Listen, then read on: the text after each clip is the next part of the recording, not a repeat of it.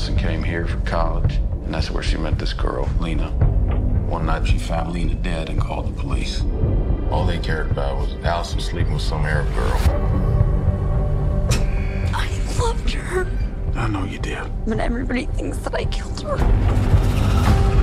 We have exhausted every possible legal action. Is the lawyer not helping you? I'm doing it myself for now. I could help.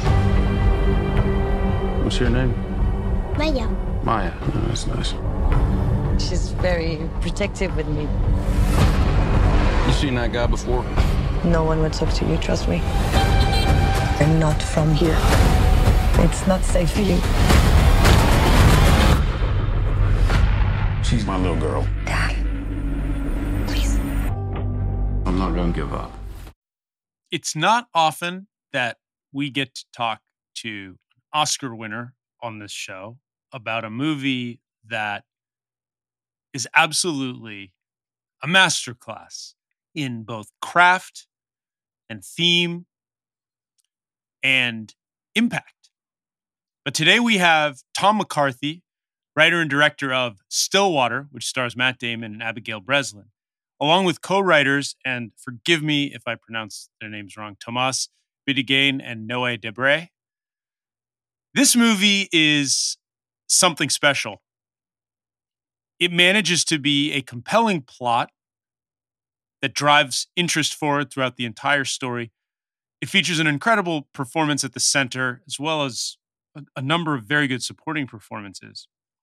But it's also one of the deeper films I've seen recently in relationship to the times we live in, the relationship we have to our culture, other cultures have to us, not to mention themes of addiction, parenting, relationships, racism, all kinds of tolerance and intolerance, second chances. There is so much packed into Stillwater, but at its core, it's the unraveling of a mystery.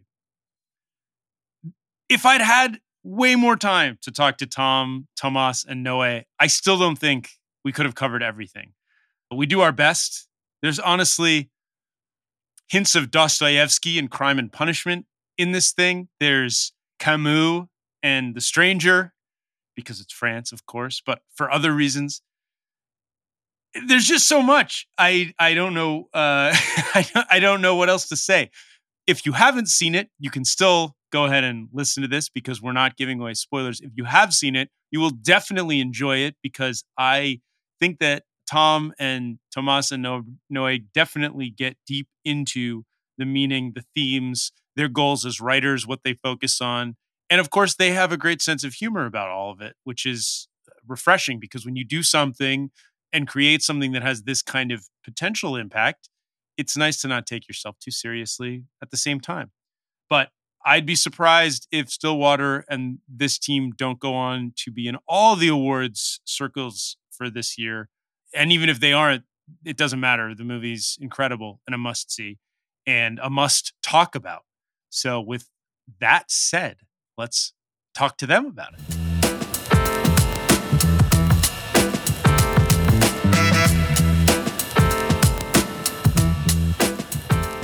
First of all, thank you all so much for doing this. It's a real honor to be able to talk to you about the movie. It's hard to even figure out where to start. There's so much great stuff to talk about, but I kind of want to start with something that really struck me from the writing perspective.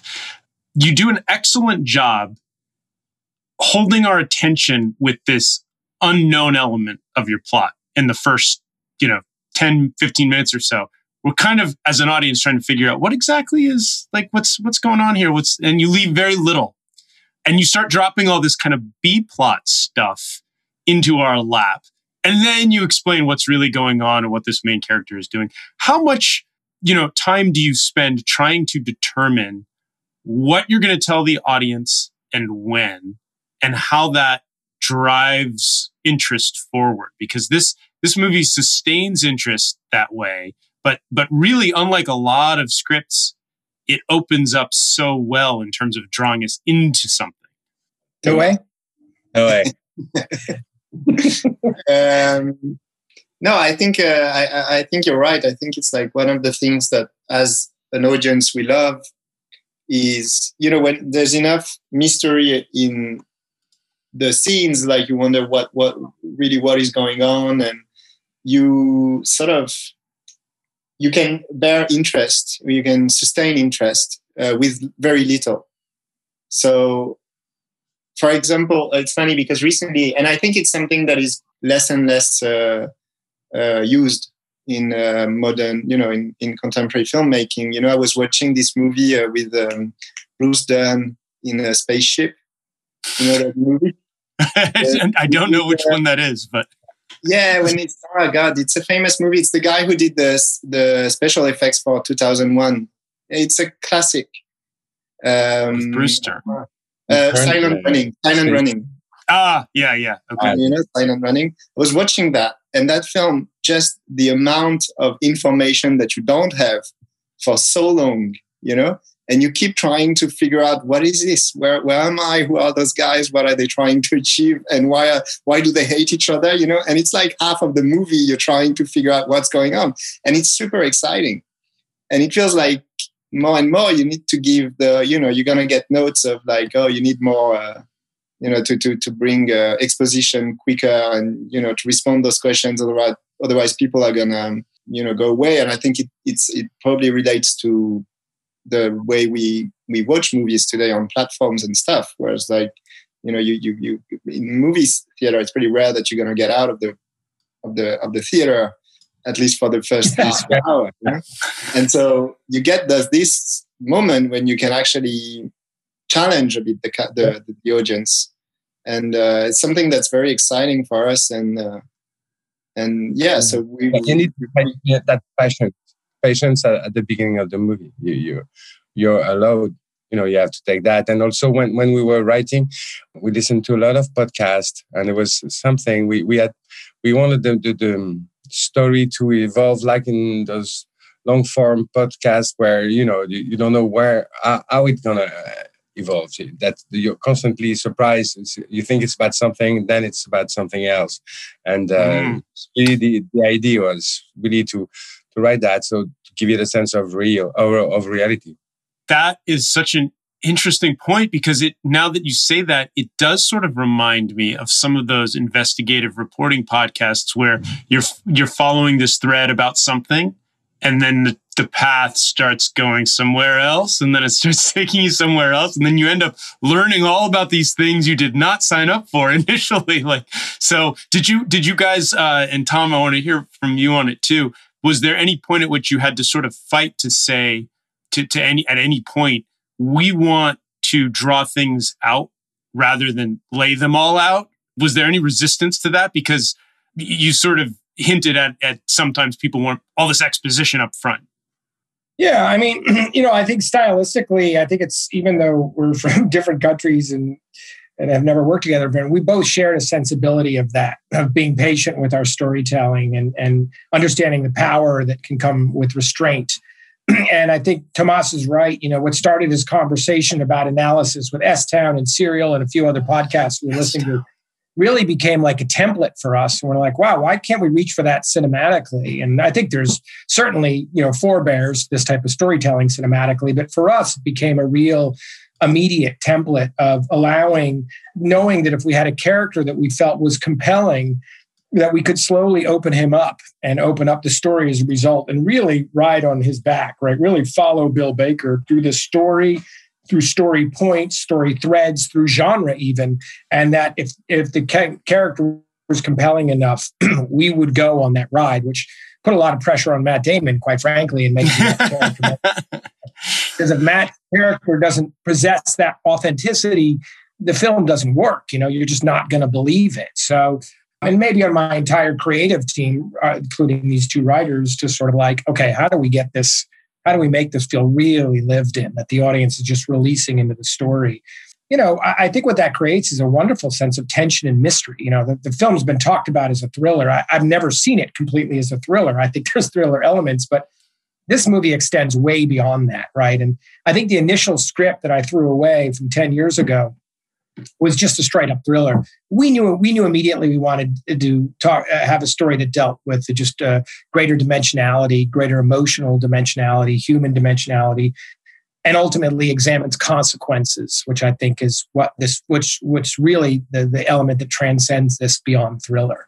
Yeah, I want to ask about that. So I've seen sort of advertising and hints of thrillerness, and there are thriller components, but there's two things I want to ask, so I'll have to try to figure out how to. But it really becomes something to me that feels like it's more about humanity, culture, the relationship between different cultures, what it means to be an American right now, what it means to be a father, obviously, but there's so much there.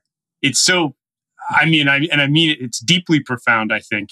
And at the same time, where do you start? It sounds like you started with the script from 10 years ago, but do you start with a plot that unlocks these themes, or do you have these themes in mind? We want to address some of these cultural issues, some of these questions. We want to say something, and then you find a plot to hang it on? Or do the two things kind of, for writers trying to figure out, like, I would love to know, how do I say something this powerful in a way that's entertaining?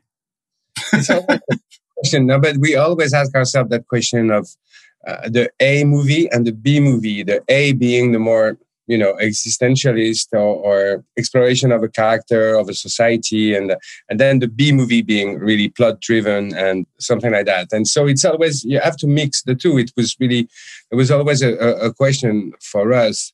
And about the theme, we started working on this movie 4 years ago, and it was a time there was a new administration, and there was a great divide in America, and the idea to talk about that, to make a movie that would be an idea, a tale of reconciliation in between those two the divided part of America. It really came to mind very early. Then, you have to find a plot and all that, an A plot, a B plot, and this really that mix that gives that unconventional narrative, I think, in Stillwater.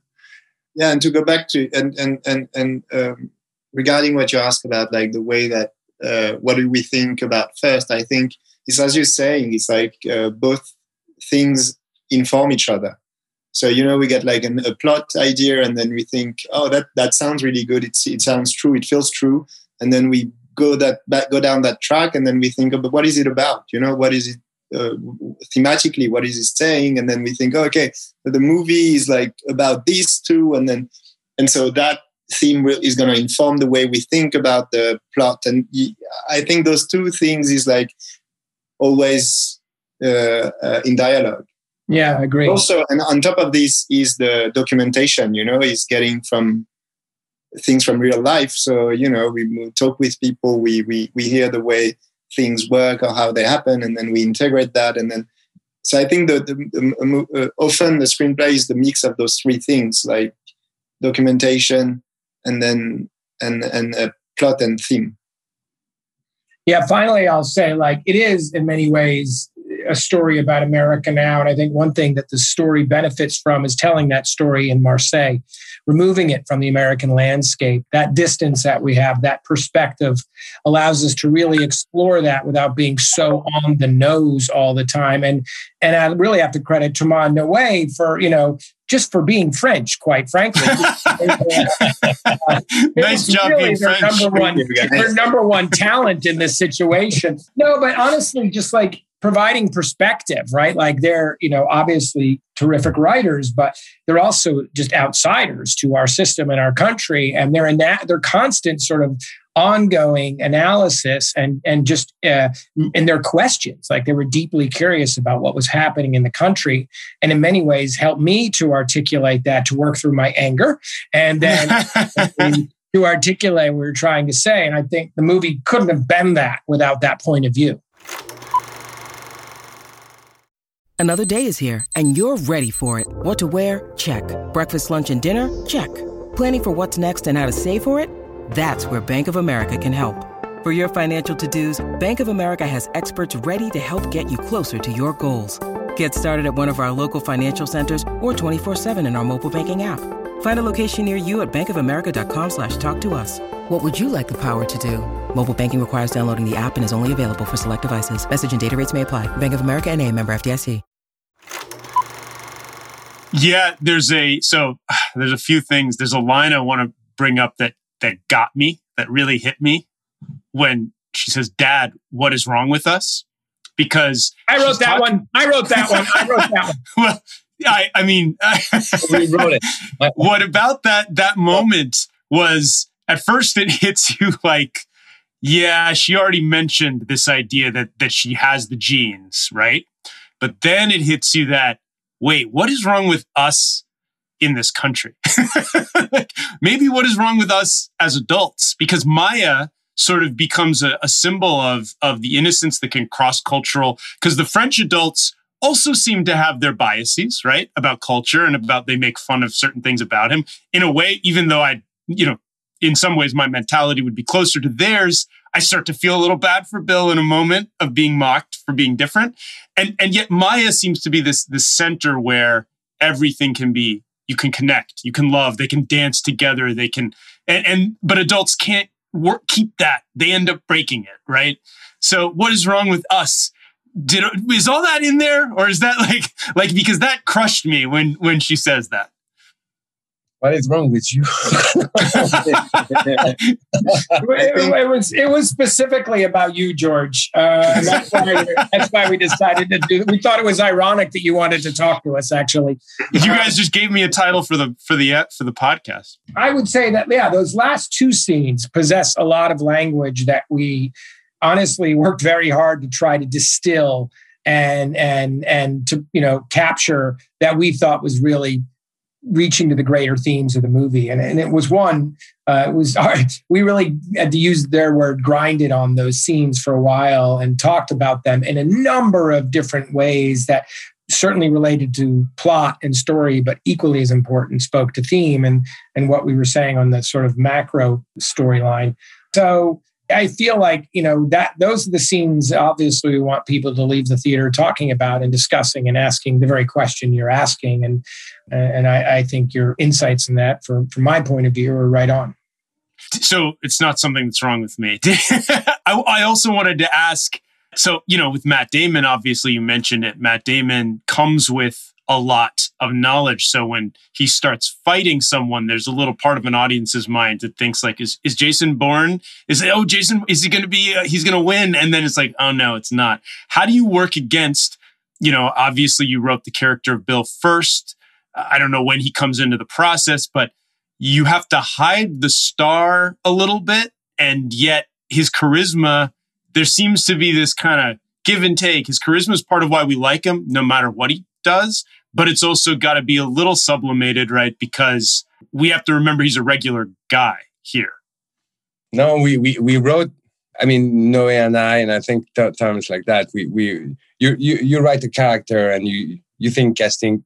We thought sometimes about casting, but really we were really thinking about Bill Baker and be true to him. And Tom took us to Oklahoma, and it was very exotic trip. And you've been to Oklahoma, George? No. Have you been to Oklahoma, George? Oh, have I been? Yes, I've driven through. Yeah. Yes, I have. It's a very large part of the country. Everything is huge there, including the people. And we met so nice people there. And so it's always like that. If you get very interested in a character and and you get true to it, then you will able the audience to follow him, and then you will also allow the actor to really sink into this character. And I think Bill Baker was written in a way that Matt marvelously understood, and he really slept into that character. It was Tom went took him also to Oklahoma, and I think that trip was really something. Yeah, I'll add to that also. I think we spent most of the time on the scripted character, but occasionally would step out and have these side conversations about like who's right. And I think early on we started a list, and really we realized we needed in that list a level of actor that carried a certain perception for an audience, a real American hero. And when you start thinking that way cinematically, your list gets pretty small pretty quickly because you need someone who's known globally that way. Because we knew we were going to trade in that. We were going to subvert that American heroic, iconic, cinematic perception of a character at a time when the world seemed to be upside down. We wanted to turn that perception upside down. So that list got pretty small in a way, right? Really quickly. And then Matt was always at the very top of that list. He probably literally like two other actors that could possibly have done it. And so, I think, we always knew we wanted that. And then the question is, then again, the pressure's on Matt, okay, can you step into that? That was important. And you bring up something else that I thought just another, in the stew of the film, that there is this, we have ideas about American, particularly heroism. I'm going to go in there, I'm going to fix the damn problem, one way or another. And I don't care. And it's a cowboy thing, and it's a cinematic, it's a romantic idea. He embodies it. And it is this, the way you draw these metaphors where it's just he puts holes in things, and they keep talking about they ruin things. Maybe they ruin the earth, they ruin relationships, and and that last line when he comes back, it's just chilling. I don't hardly recognize it. It's so beautifully put together. Was that idea that the Bill Baker was going to be a carrier for all that always in it? We're going to take him through this. We're going to push this all and show this change in this such an American figure? Well, it was the idea of reality, and to tell the truth through reality, and to start with the American cliche of my daughter is gone and I'm going to save my little right, taken or.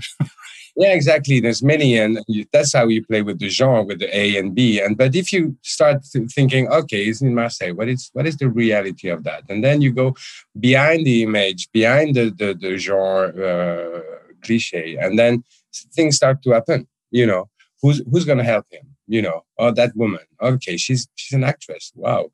And then if you take things seriously, then things unfold, and you have many things to tell.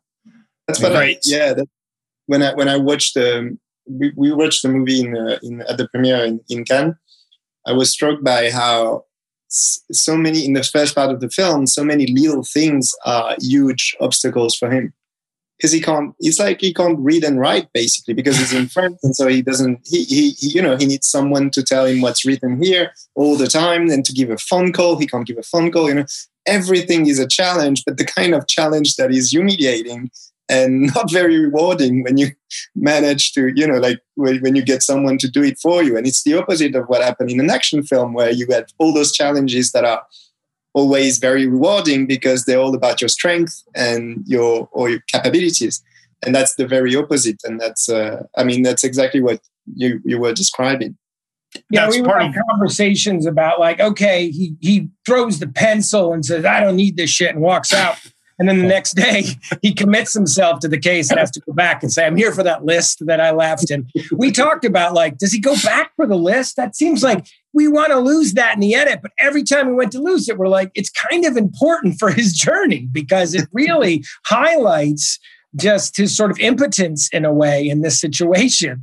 And by the way, not just for Bill Baker, the roughneck, but all of us have felt that situation. As a guy who's traveled a lot internationally, I've been in some really humiliating situations where you're like, oh, this is not, I'm glad this isn't documented. I think that's something that we really that's the reality we're reaching for. And that's part of, I think, the inversion process of this movie.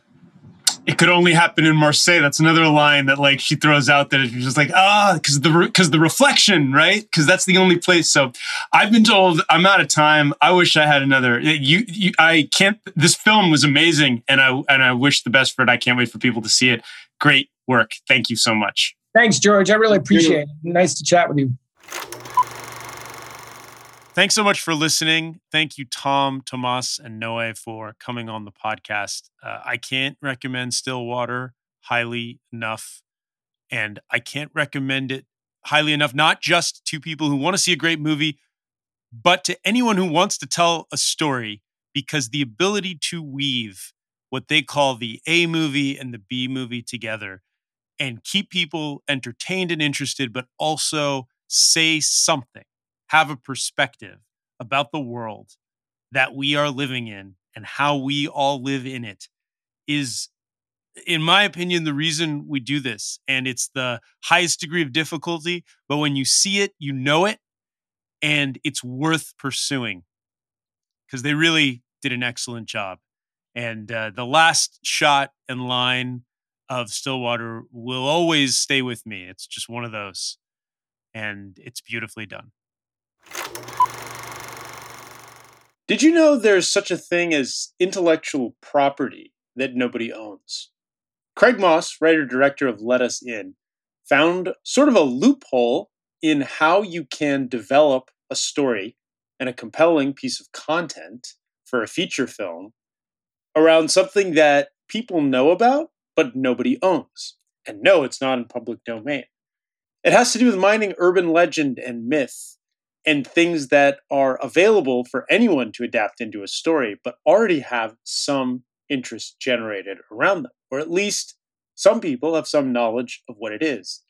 It's a creative way to get a feature off the ground, which is something Craig Moss is really familiar with because he's been doing that for a long time.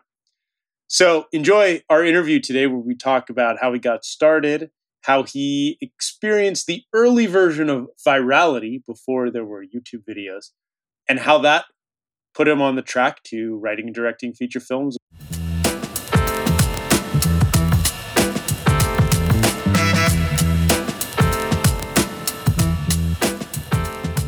I'm really excited to have you here. I usually like to start, and I kind of, in your instance, there's I think probably some interesting answers to this, but I like to start asking people usually what first inspired them to get into the industry, into creating film, visual narrative, storytelling. We talk to a lot of cinematographers and screenwriters, but as a writer-director, which is a goal for so many people starting out, what was the first thing that happened in your life where you were like, I'm definitely going to pursue this, being a writer, director, filmmaker? That's a great question. Early on, when I was really, really young, and I would like to think like most people, I just loved going to see film. We would, as a family, always go to the theater to see movies. And even, when I was really young growing up, I'm old. So growing up in the 70s, my parents would take me to go see everything. Like literally I was 6 years old and we saw Jaws. Or like they took me when I was I was like 3 or 4. They took me to see the Sting with Robert Redford. And those are some intense movies for that age range, Yeah, although the 70s and 80s were like that for sure.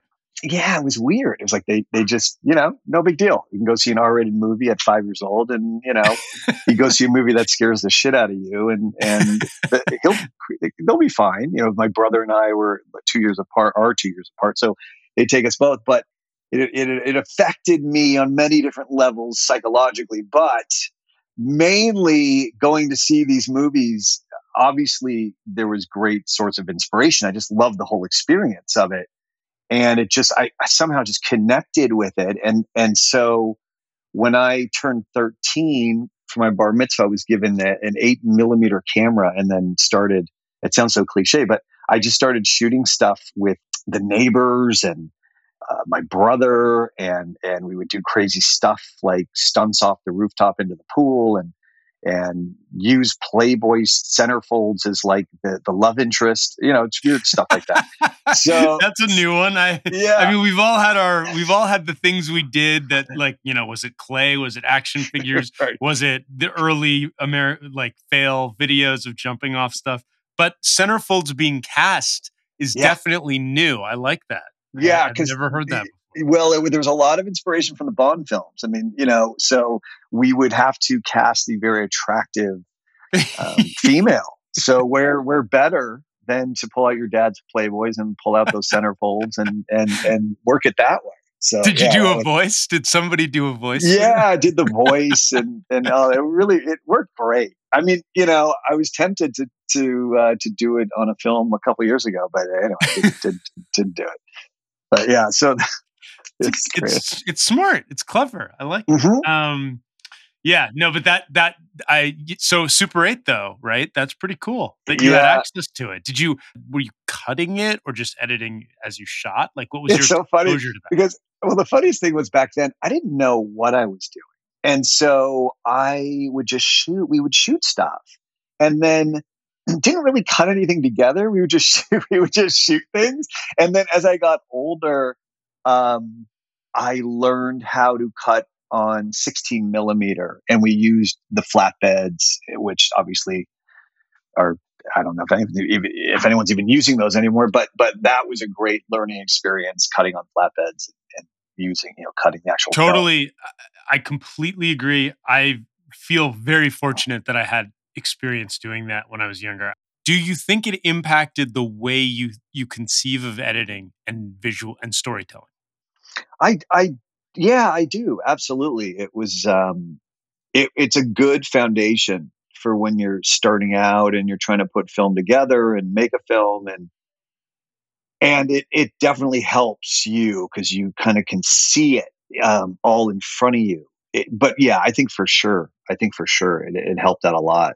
What I was doing back then took hours, can now just take seconds to click together. It's a different mindset and a different process. So, going from there, and did you go to any kind of school, any kind of film school or filmmaking, anything beyond, and then jump into the professional world? Can you take us through those steps?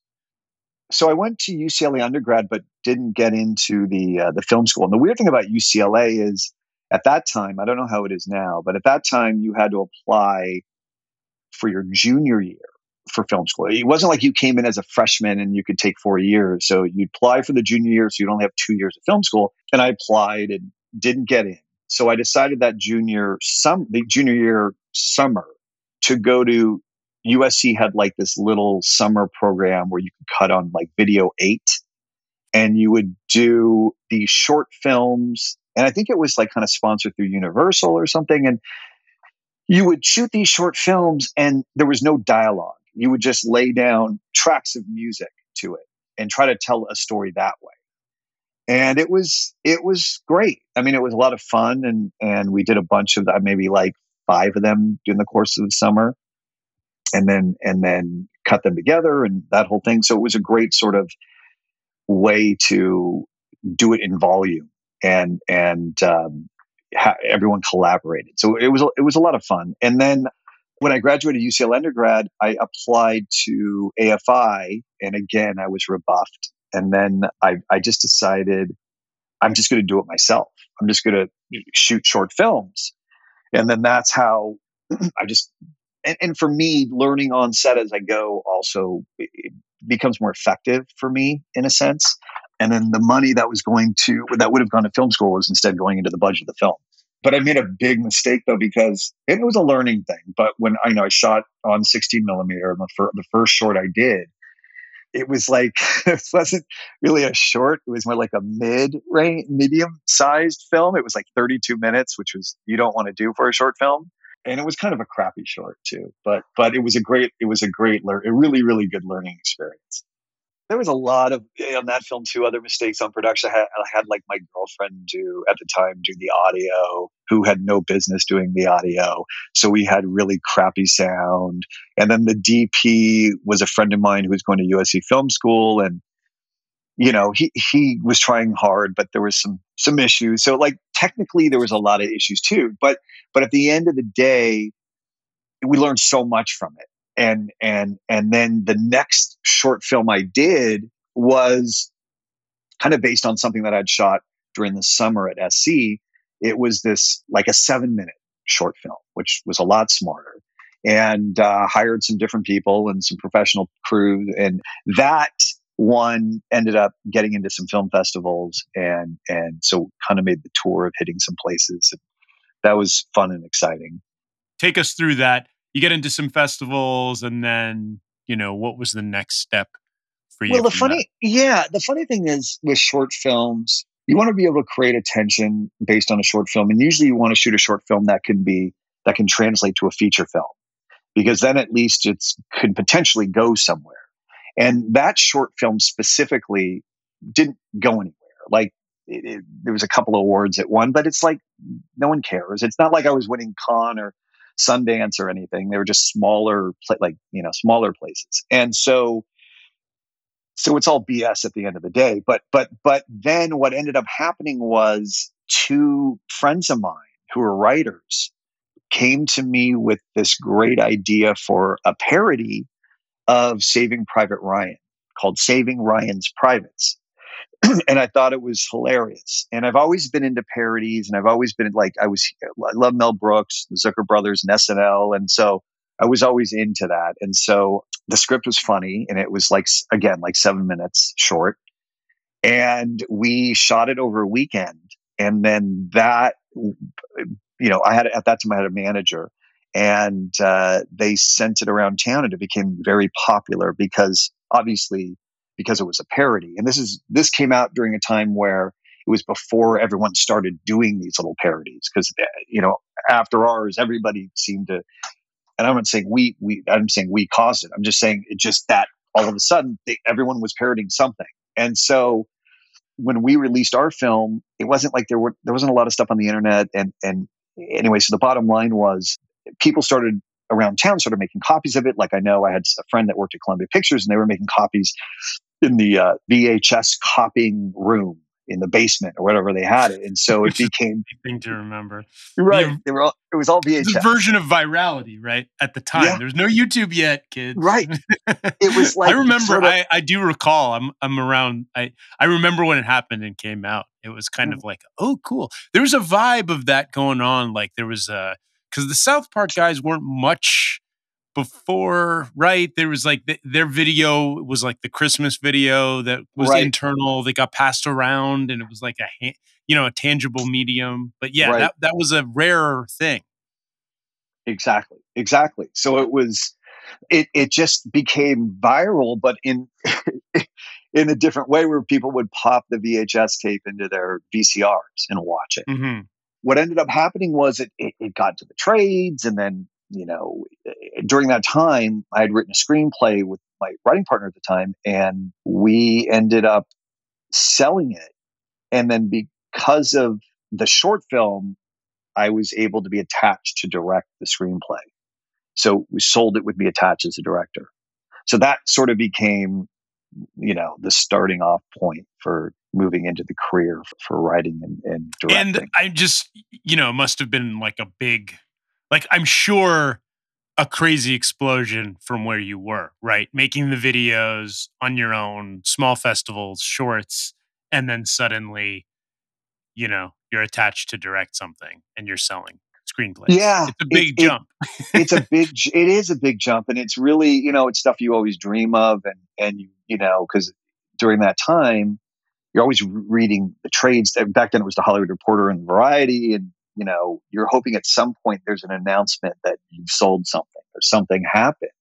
And then when it happens, you're like, oh, man, this is the best thing in the world. This is amazing.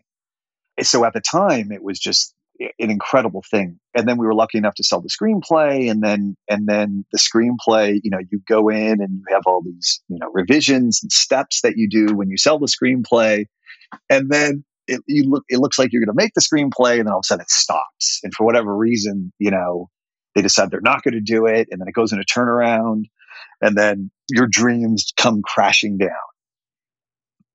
So it's sort of, this reality of what the business is. How did you rebound and handle that? Because that's something that a lot of people will never be lucky enough to even experience. But should you be lucky enough to have that crushing reality hit you, what would you advise? Because it's going to happen on this path. People projects fall apart constantly. Yeah.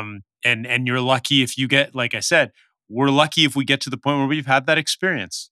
I have, and it's hard, but I'm curious how you personally dealt with it, the build up, the disappointment, and pushed forward, because your career kept going. You didn't step away. Yeah, that's. I mean, the business in general, whether you're a filmmaker or you're an actor, you have to have resilience, and if you really want to be in it, you have to be persistent. I remember going to a class at UCLA, and Peter Guber was like a professor in the class. He was guest professor for the semester and for the quarter. And he said, if you want to be in the business, it's 90% inspiration, 10% perspiration, I think was his quote, something along those lines. And so I always thought about that through every step of the way. But we were lucky enough at the time, our managers, they were really, really good at selling material as well. And so we got into turnaround and then resold it. But the problem is that I was not guaranteed to direct. It was just, we resold it and got some money for it. And then with the idea that they were going to make the film, which unfortunately they never did, but it ended up spawning my writing partner and I, we continued to write specs, and we were selling specs, and we were fortunate to sell them to various places, different studios, and we were able to make a living during that time doing that. So the focus now was off the directing, but instead was put into writing these spec screenplays. Yeah. Which there was a decent market in the aughts. This is what we're talking in the aughts. There's it's still a decent market, right? Now there's really not as much, but then there was. Back then they would buy to also develop. And it seems like now they're, from what I understand, I'm not heavily into the spec market, but from what I understand, they buy, but not so much with development in mind. It's more about, it being the script already being where it needs to be. And I think all of that sort of changed like in 2008, just from my perspective. It changed when the writer's strike happened, the economy kind of fell, and studios, at that point just didn't want to buy anything. And then once they did, they wanted stuff that was ready to go, and it was they would purchase it at lower prices. But again, I don't know how. I don't totally know how it is now. I know. I mean, I think there has to be more attachments nowadays with the spec. Actors, directors, stuff that make, that A-listing stuff that will help it get sold. But back then it was, you could just have an original piece of material. And also today it's more about IPs. And back then you could sell an original screenplay and get lucky and make some money off that. Yeah. I mean, you did the spec thing for a while, and then you wound your way back to directing. I mean, today we're going to talk about shortly, Let Us In, but you've been directing for a little while now. So what got you back from how did you shift and go from, okay, now I want to direct again? Was there a project where you were like, I'm definitely going to direct this one? Or did you have to go back to the point of being like, I'm going to have to put it on myself? And, how did you make that jump? It was completely out of necessity, because when 2008 happened, and so at the time I was pitching an idea with a colleague of mine who had written some stuff on his own, and he and I were going around pitching a comedy.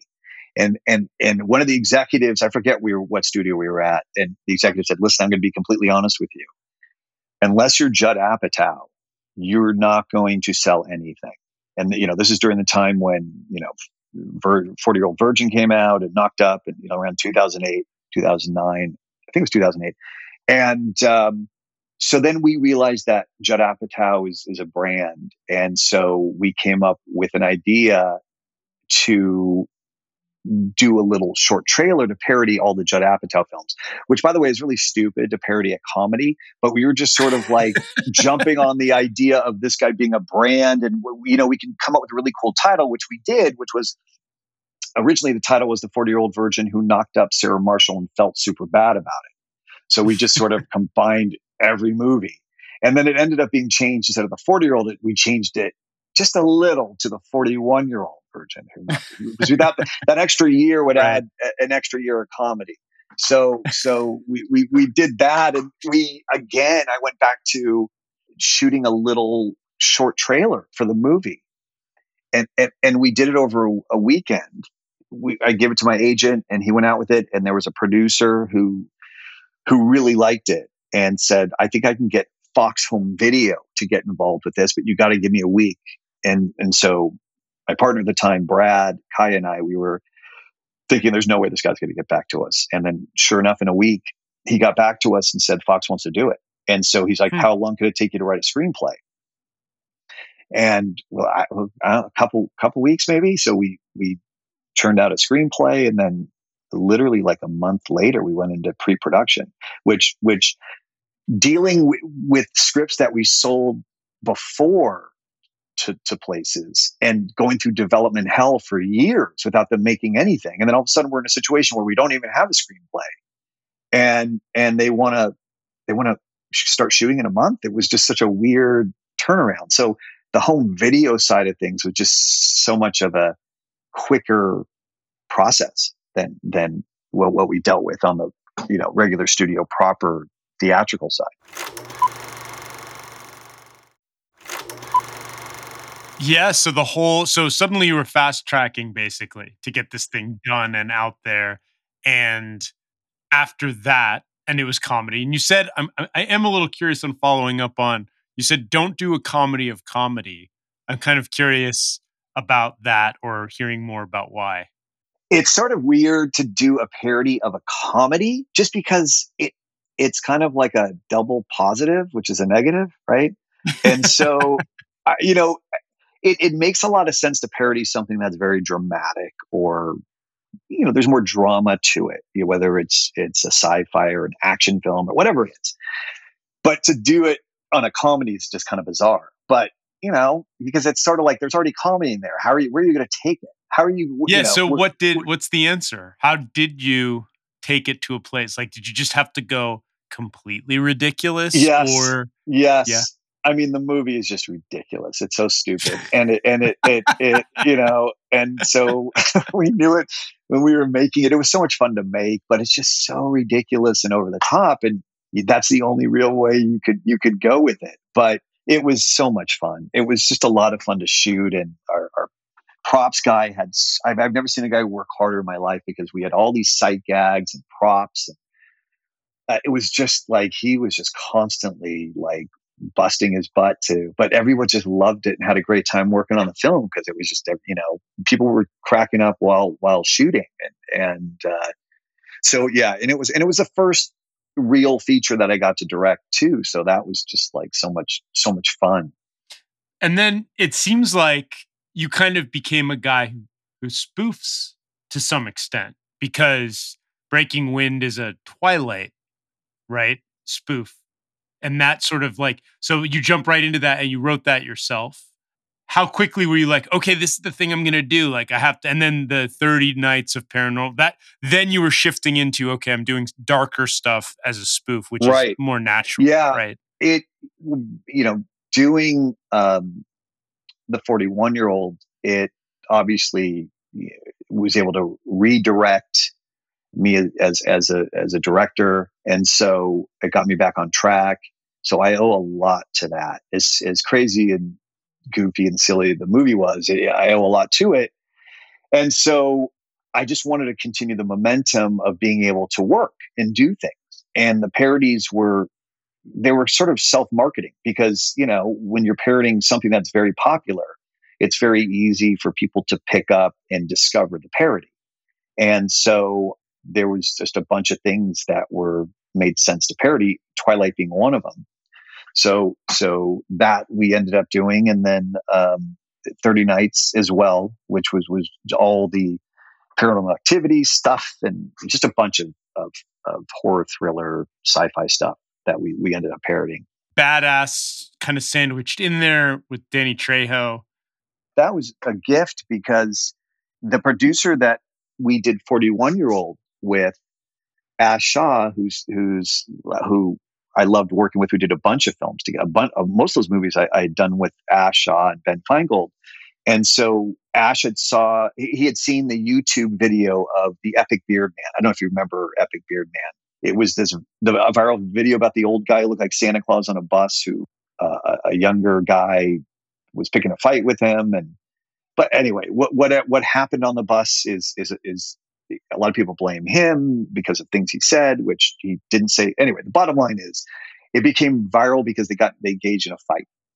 And, right. And so someone posted it, and overnight had like 1 million views. And so Ash saw it and forwarded it to me and said, this would make a great movie. What do you think? And I said, I love this. And so we ended up going up to Northern Cal and meeting with Epic Beard Man. His name's Thomas Brusso, and we got the rights from him. Yeah. And paid him some money, which he literally, the guy was the sweetest guy, but we went to the bank with him. We got him his money. He had cash in his hand, and we're walking back to his place, and he's literally passing out $100 bills to people on the street as we're leaving the bank, which was, he wasn't really in his right mind, but a really sweet guy. But regardless, we were able to get the rights and then create the story based on that. And then Danny was coming off of Machete, and he loved the idea.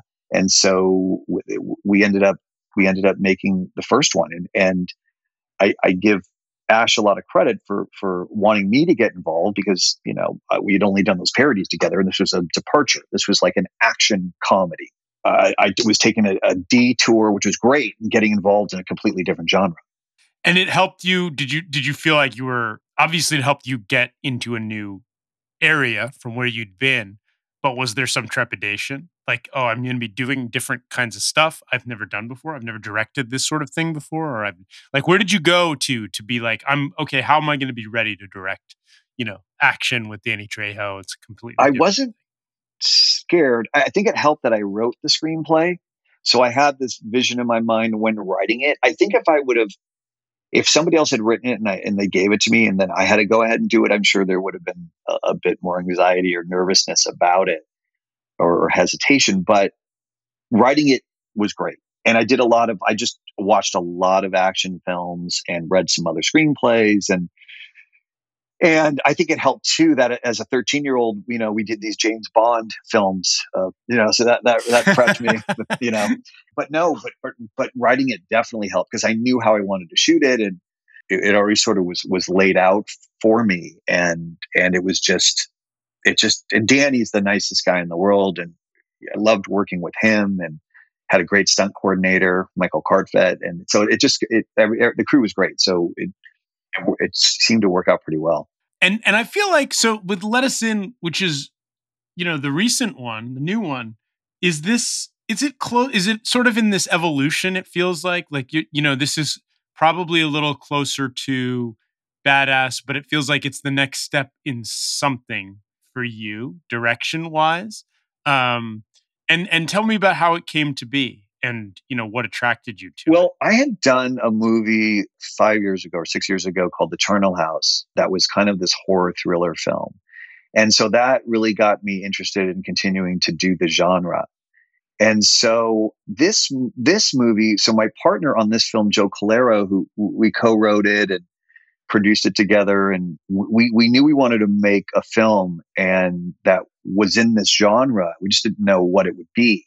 So we researched and found all of these urban legends.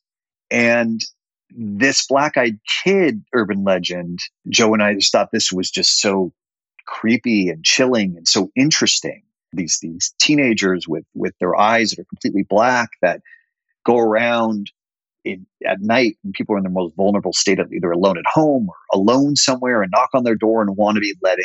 It was just really creepy. So this one was just far and away like the most interesting and surprising that nobody had made this into a movie.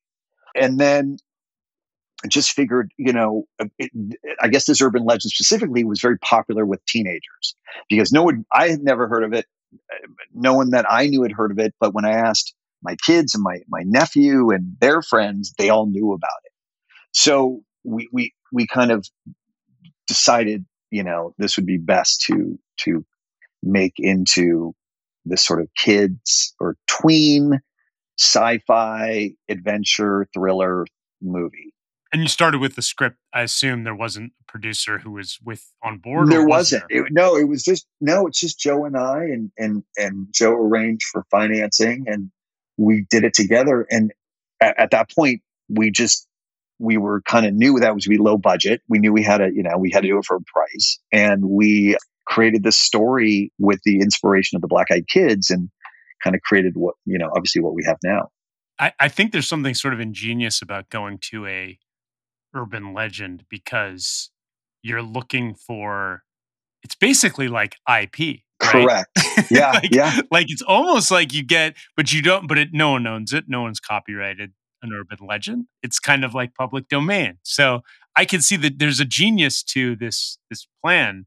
Was that part of what was going on in searching for something? Was it like, we can create something that people kind of know about already? Yeah, it kind of goes back to doing the parodies. It's like you've already have this built-in in-house marketing because you're parodying a known entity. It's whatever it may be, everybody knows about it. They're like, oh my God, oh yeah, a parody of that. Oh, I want to see that, because how do they make fun of it? And it's the urban legend is similar, where it's this built-in market. Like there's people that know this urban legend. So it would be interesting to have that extra piece of marketing of this boost, if you will. And so people get people interested in wanting to see the film.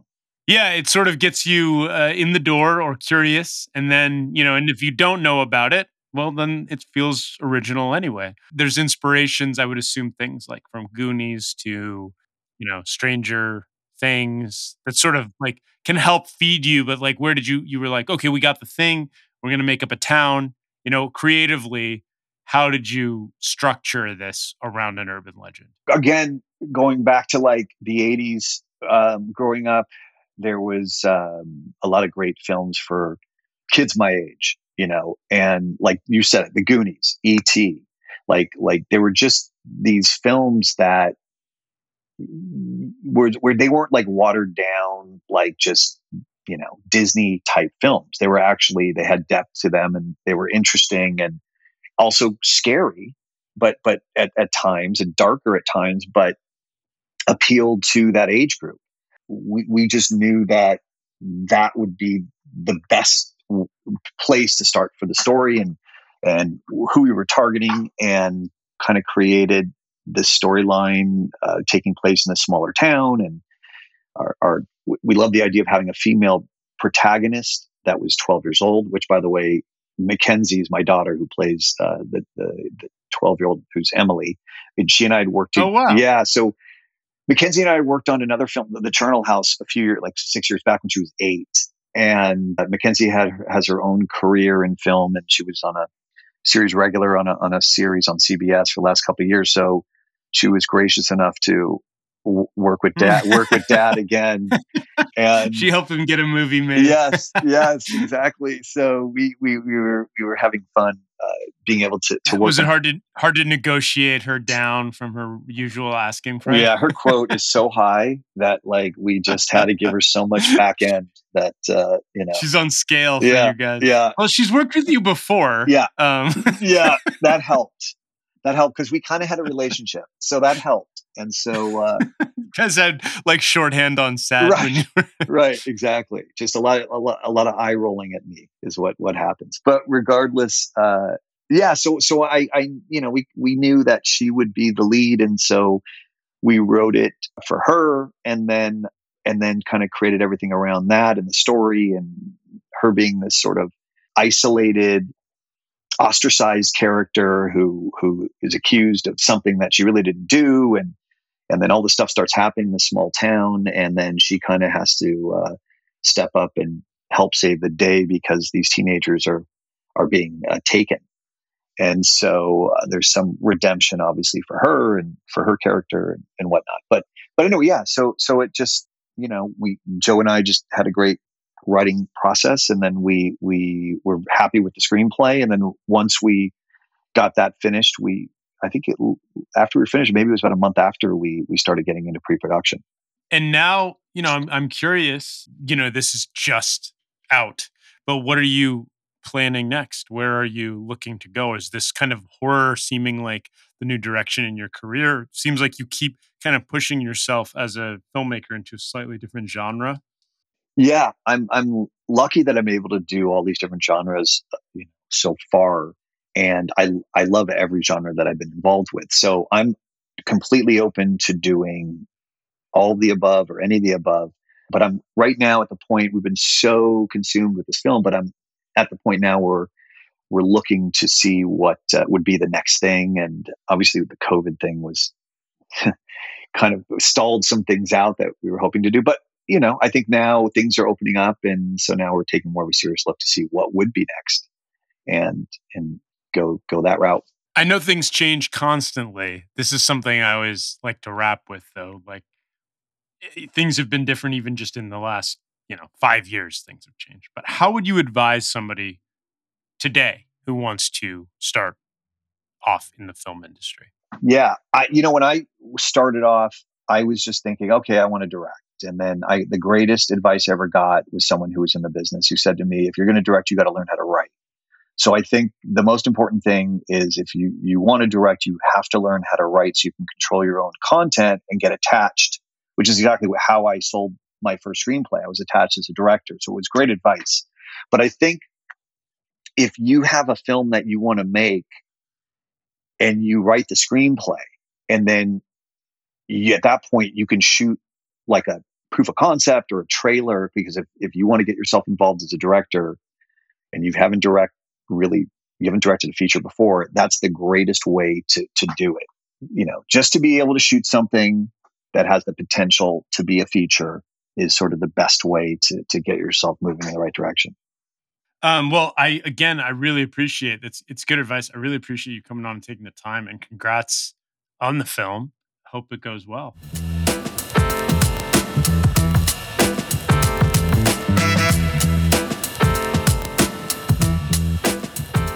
Thanks so much to Craig Moss for coming on the podcast. Also, thank you to Tom McCarthy, Tomas Bidigain, and Noé Debray for coming on the podcast as well. Thanks to all of you for listening. Be sure to see Stillwater in theaters now. Check out Let Us In. It's available on Amazon Prime, Vudu, Apple TV.